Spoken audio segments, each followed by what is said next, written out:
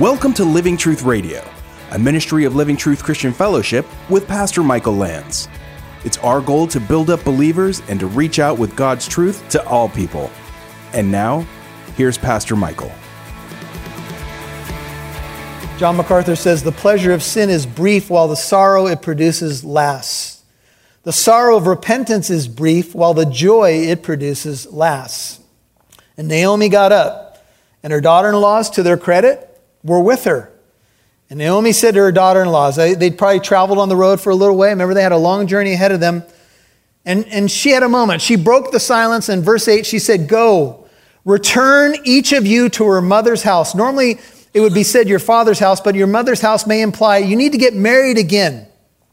"May the Lord deal kindly with you." This is the Hebrew word hesed. "May he show his loyal love with you as you have dealt with the dead and with me. I'm going back to Bethlehem, but you need to leave. I'm not sure if you've noticed, but you probably have. I'm not exactly rolling in the blessings these days. I'm not exactly the best company. Being around me is probably not good luck for you ladies. I'm sure you want to get married again. I'm sure you want to have a life. Why would you ever go back with a person like me?" You know, Naomi's faith is at a low, and we can understand it. When we get bruised and battered by the storms and bullets of this life that come our way, sometimes our faith is so low, we start telling non-Christians not to follow us. We may say, "Hey, maybe you should go back over there. I don't know you if you want to be around me." But she does acknowledge God. She says, "May the Lord," she knows God is there. She knows he's on the throne, and that can be tough. In the year that King Uzziah died, Isaiah 6, Isaiah says, "I saw the Lord high and lofty. The train of his robe filled the temple with glory, and the angels sang, 'Holy, holy, holy is the Lord God Almighty.'" In the year that King Uzziah died, Isaiah had to wonder, Uzziah was a good king. Is God still on the throne? When I go through adversity and difficulty, is God still on the throne? And the message of Isaiah 6 is he hasn't moved. Even when you can't make sense of what comes to you in life, whether it's a loss or a diagnosis or a difficulty at work or a strained relationship that's really wearing on you, God has not moved from the throne. But Naomi still, her faith is low, and she says, "Now may the Lord show you hesed, may he show you his loyal love, but don't go on with me." Hesed is a beautiful Hebrew word. It means mercy and protection, refuge. It speaks of covenant love. It's the loyalty expected in marriage partners. It's the language of covenant. But many scholars believe that what Naomi is doing is giving a formal farewell. She's saying to the girls, "You are free of your commitment to this family. It is noble what you are trying to do, and I appreciate you making the trek this far with me. But I don't think you should go on. And I don't want you to have to feel like you are committed to me. You were committed to my sons. You have supported me even in their death, but now I want you to go on. I want you to go back. We need to say goodbye." And she said, "May the Lord grant you that you may find rest. Rest is found in Jesus Christ and nowhere else. True rest in him. Each in the house of her husband. Go, you need to get married again." And then she kissed them, maybe like a European kiss, a formal kiss on the cheek, and they lifted up their voices and they wept. A very poignant moment. I mean, three ladies who had gone through loss together. When you can understand somebody else's loss, when you can resonate with them, man, the tears are deeper and I think more profound. And they just sat there on the road and cried together and cried some more. I don't know how long the crying went on, but they wept together. And it reminds me of a scene in the New Testament where Paul says goodbye to the Ephesian elders. He says, "You guys are never going to see my face again." And he says, "Now I commend you to God and the word of his grace, which is able to build you up and to give you the inheritance among all those who are sanctified." Parting company with those we love is hard and sorrowful. I mean, some of you have been on the mission field. You know, maybe you went on a short-term missions trip to a place that you don't expect to return, and you met some beautiful people, some Christians there, and there was a bond, and then you have to say goodbye. And you're not sure if you're ever going to be back in that land again. You're not sure if you're ever going to cross paths again. In fact, there's some people that I've said these words to. If I don't see you on this side, I will see you in heaven. And I'm sure it was a moment like that for these women. We're probably never going to see each other again. And Naomi said, I'm going to kiss you. I love you. But it's time to go. And they said to her, no, verse 10, but we will surely return with you to your people. No. But Naomi said, return, my daughters. Why should you go with me? Have I yet sons in my womb? Verse 11, that they may be your husbands. Return, my daughters, go. I'm too old to have a husband. And if I said I have hope, and if I should even have a husband tonight, and also bear sons, would you therefore wait until they were grown? Would you therefore refrain from marrying? No, my daughters. It's harder for me than for you. The hand of the Lord has gone forth against me. Now, I want you to notice that even though Naomi has been hit with several blows of life, she does not deny God's existence. She has not become an atheist, and she has not switched gods. But she has said, God's heavy hand is against me. Now, we don't know all the details.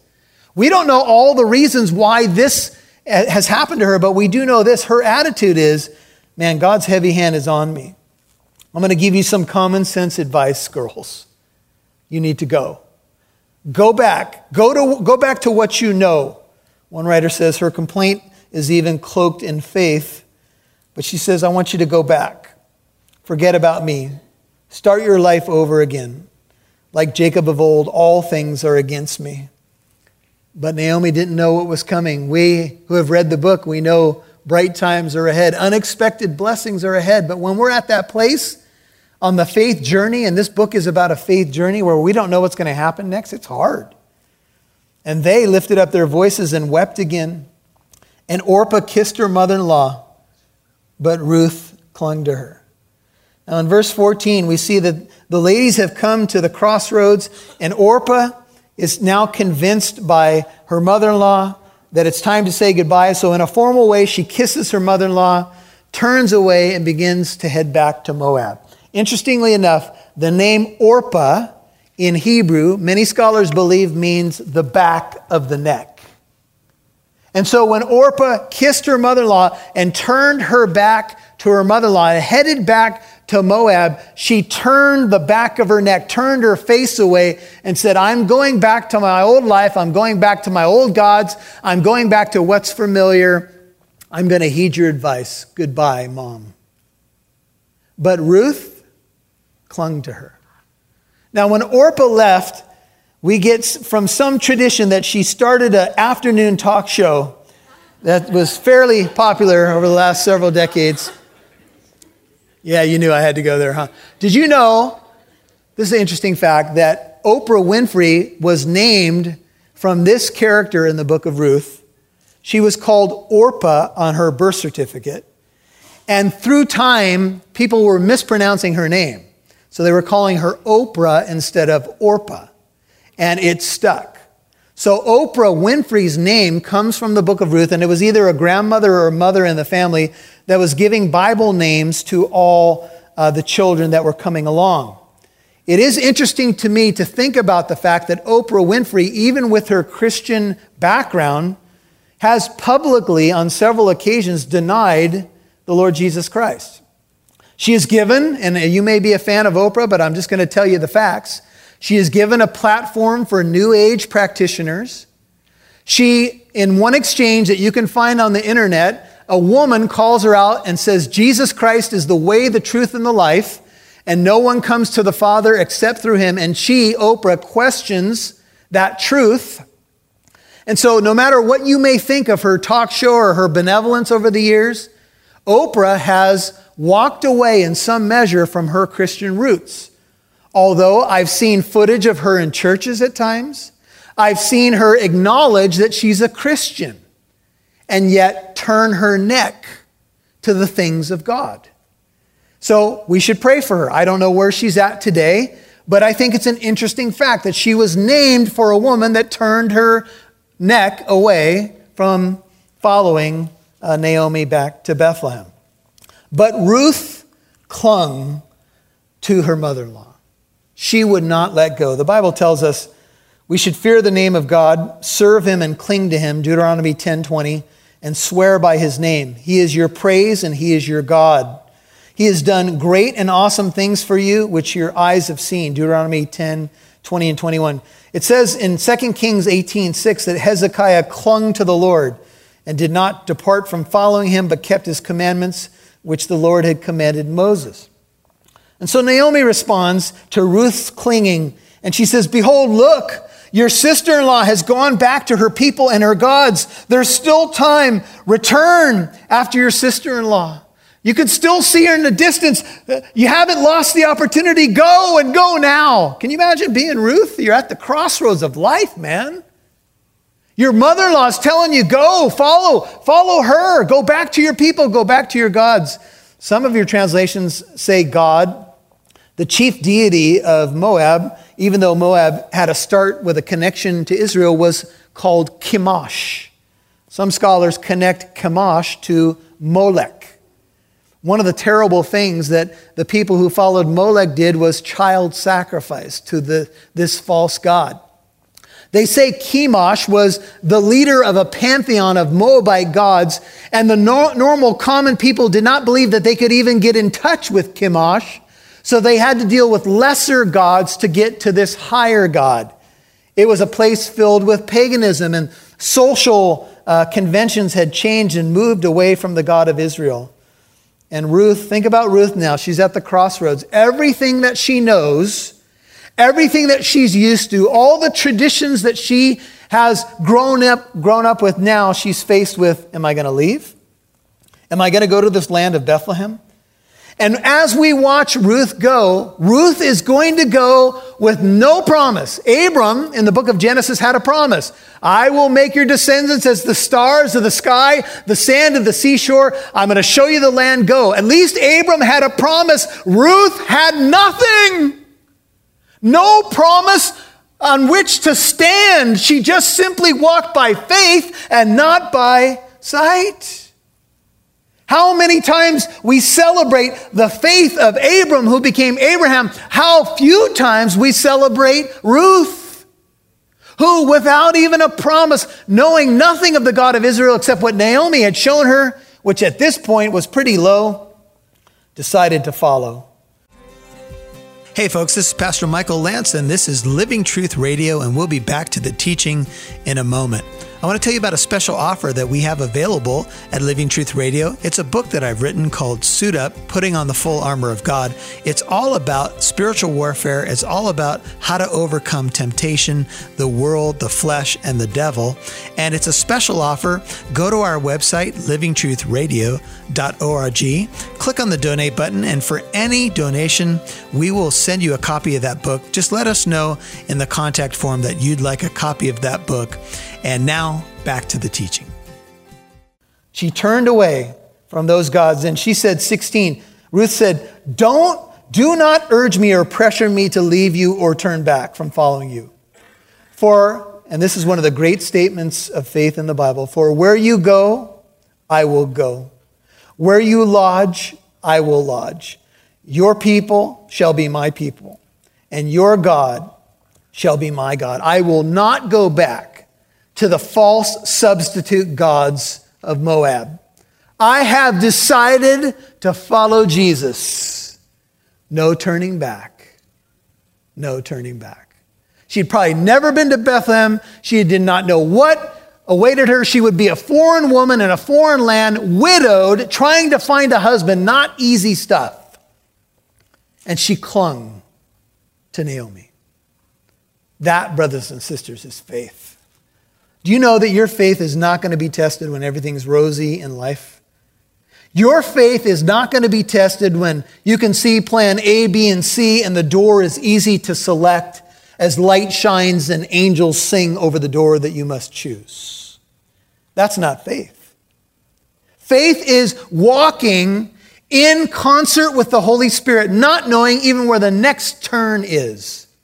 Faith often comes to forks in the road, where you'll be faced with, are you going to go back to what's easy, comfortable, and you're used to, but you know is wrong? Or have you decided to follow Jesus? No turning back. I would say to you that a lot of Christians in the modern age have not made up their minds. Where you die, I will die, 17. And there I will be buried. I will even be with you in death. Not even death's going to part us, because where you're buried, I'm going to be buried. Thus may the Lord do to me. And now she seals it with an oath in the name of Yahweh. Thus may the Lord do to me, and worse, if anything but death parts you and me. There's a great scene in the book of John. Ironically, John 6:66, Jesus has given a difficult teaching about his body and his blood. Most of the people misunderstood what he was saying there. And it says in John 6:66 that many of the disciples after that teaching followed him no more. And Jesus turned to the 12 and said, do you also want to go away? And Peter said, Lord, to whom shall we go? You have the words of eternal life. Have you gone back? You know, there's a lot of people who were at that crossroads and they followed Orpah back to the old ways and the old gods. But she says nothing is going to part us. I've heard scholars say this is no less than Ruth's conversion. This is her saying, I will follow Yahweh and forsake all else. This is a commitment of geography, chronology, and theology, as one writer put it. She decided, and she said, you're not going to talk me out of it. I'm going where you're going. Your people will be my people. Your God will be my God. Do you know, I've discovered something, and it's found in the book of 1 John, but I think we all understand the concept. We know that we've passed out of death into life because we love God's people. When I meet people on the street, and I'm not talking about hiccups in life where you're in between, going to church, or you've had a physical problem, or maybe even a hurt or wound, but when I find people who say they're Christians and are not yoked and linked to the body of Christ, it makes me wonder. Because I know we got rough edges, people. I know none of us in the church are perfect, but the love of God's people is one indicator that you've passed out of death into life. You love the body of Christ. Amen? And so she says, your people are going to be my people, your God, my God. And when she saw, verse 18, Naomi saw that Ruth was determined to go with her, she said no more. She said, okay, it's time to go. How can two walk together unless they be agreed? Amos 3:3. Naomi wasn't going to go alone, but now that Ruth was there, I'm sure she was cheered. It's kind of like when we get young couples in marriage counseling, we do everything to talk them out of getting married just to see their true commitment. Usually when they sit down in my office, I say something like this, don't do it! No, I don't do that. That's a joke. Marriage is a wonderful thing. But marriage will take everything that you are. Marriage will take every ounce of commitment that you can muster up by the help of God. Amen? Marriage is the school of discipleship. It is the test of loyalty. It is the laboratory of loyal love. And she said, I'm going. And so they both went until they came to Bethlehem. And it came about when they had come to Bethlehem, all the city was stirred because of them. And the women said, is this Naomi? Is that the pleasant one, the sweet one? This indicates that maybe they had a prominent place in the city. But it may also indicate that when Naomi came back after some 12 years, she was a bit beat up by life. Maybe she came limping into town. And she didn't leave that way. She left with a husband and two sons, strong, strapping young men. And she came back limping and then nothing. No men with her.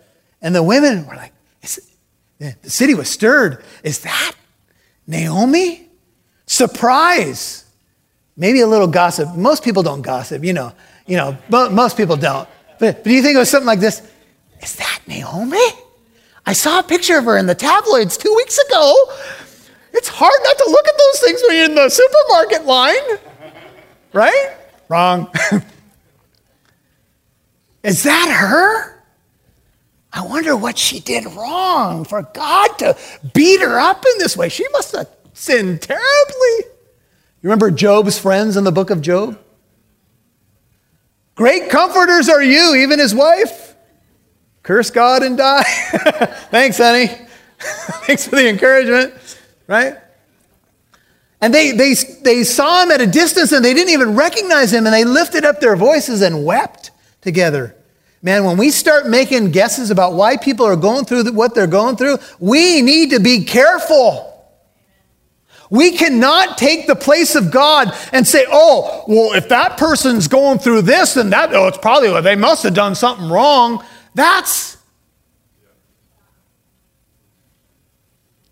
Choose my words carefully. That is wrong theology. Even back in the day, Jesus' own disciples did that. Who sinned? This man or his parents that he's born this way? And when Naomi limped into town, she said, 20, don't call me Naomi. Don't you call me pleasant. Don't you call me sweet. Call me Mara. For the Almighty, that is Shaddai, has dealt very bitterly with me. Don't call me sweet. Call me bitter. Wow. Man, this is when you don't want to hear from people, you don't even want them to call your name anymore. I know I got a Bible name. Don't call me that name. You're not at a good place. He said, in fact, just call me Mara. Mara is a word for bitter. The idea of the word comes as we see the children of Israel whining after 3 days with no water. They find water, but the waters are bitter. They were bitter, therefore it was named Mara, Exodus 15:23. And the people grumbled against Moses. What shall we drink? And the Lord showed him a tree, and the waters became sweet again. But this is what she says, call me Mara.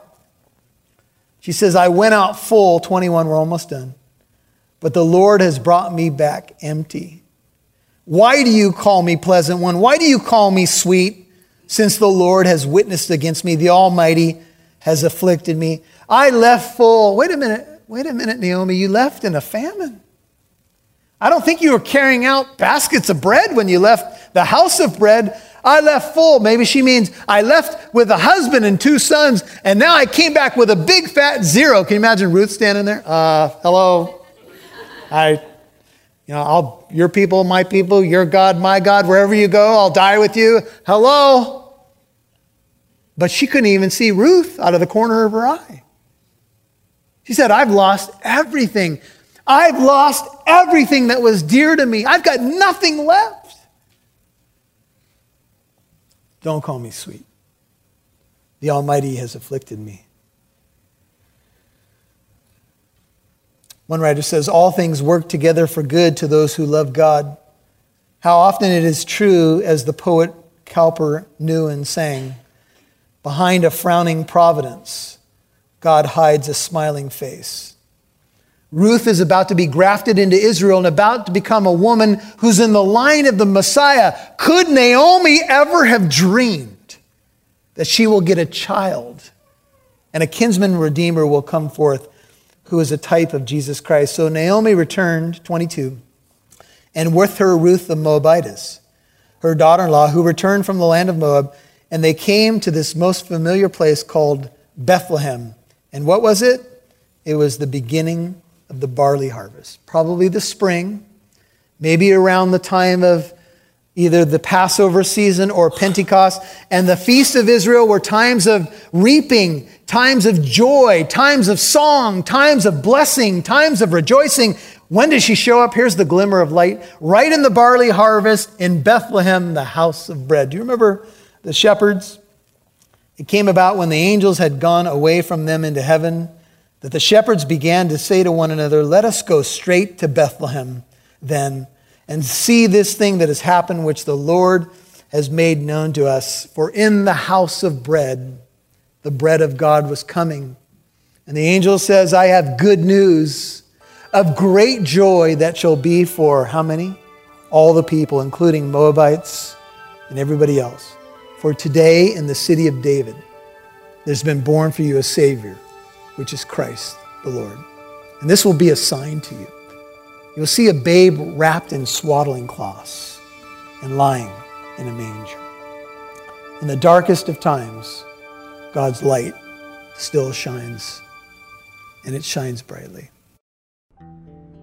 What would you want to tell our listening audience about that Bethlehem night and what God did? Well, it's one of the beautiful pictures painted by Scripture. We see our Savior, our Redeemer, come into our earth that he created for us to die for our sins. And if there's anybody out there that doesn't know that doesn't understand that, you can get in touch with us, but more importantly, if you're listening to this, you can accept Jesus right now. Jesus came to the world to die for our sins, and all we have to do is repent and call upon his name. And Andy, he came to enter into our pain, to bear our sorrows, to die the death that we deserve, to taste death for all of us. And so this is what Bethlehem means, and it leads into, and we're going to talk about this in a future broadcast, it's going to lead into this picture of a kinsman redeemer. And redemption is at the heart of the book of Ruth. It's really about the harvest, the Lord of the harvest, and workers going out into the harvest field to bring the message of hope in Jesus Christ. Now, you just gave our listening audience what that message is about. It's about good news about Jesus Christ. Let me ask you, if I was just talking to you friend to friend right now, and I said to you, Andy, what do I have to do to make that official? What do I have to do to make a declaration like Ruth made and become a follower of this God? Well, believe it or not, it's actually really easy. It's spelled out just in Scripture. John 3:16 says that God so loved the world that he sent his only begotten Son, that whosoever believes on him shall have eternal life.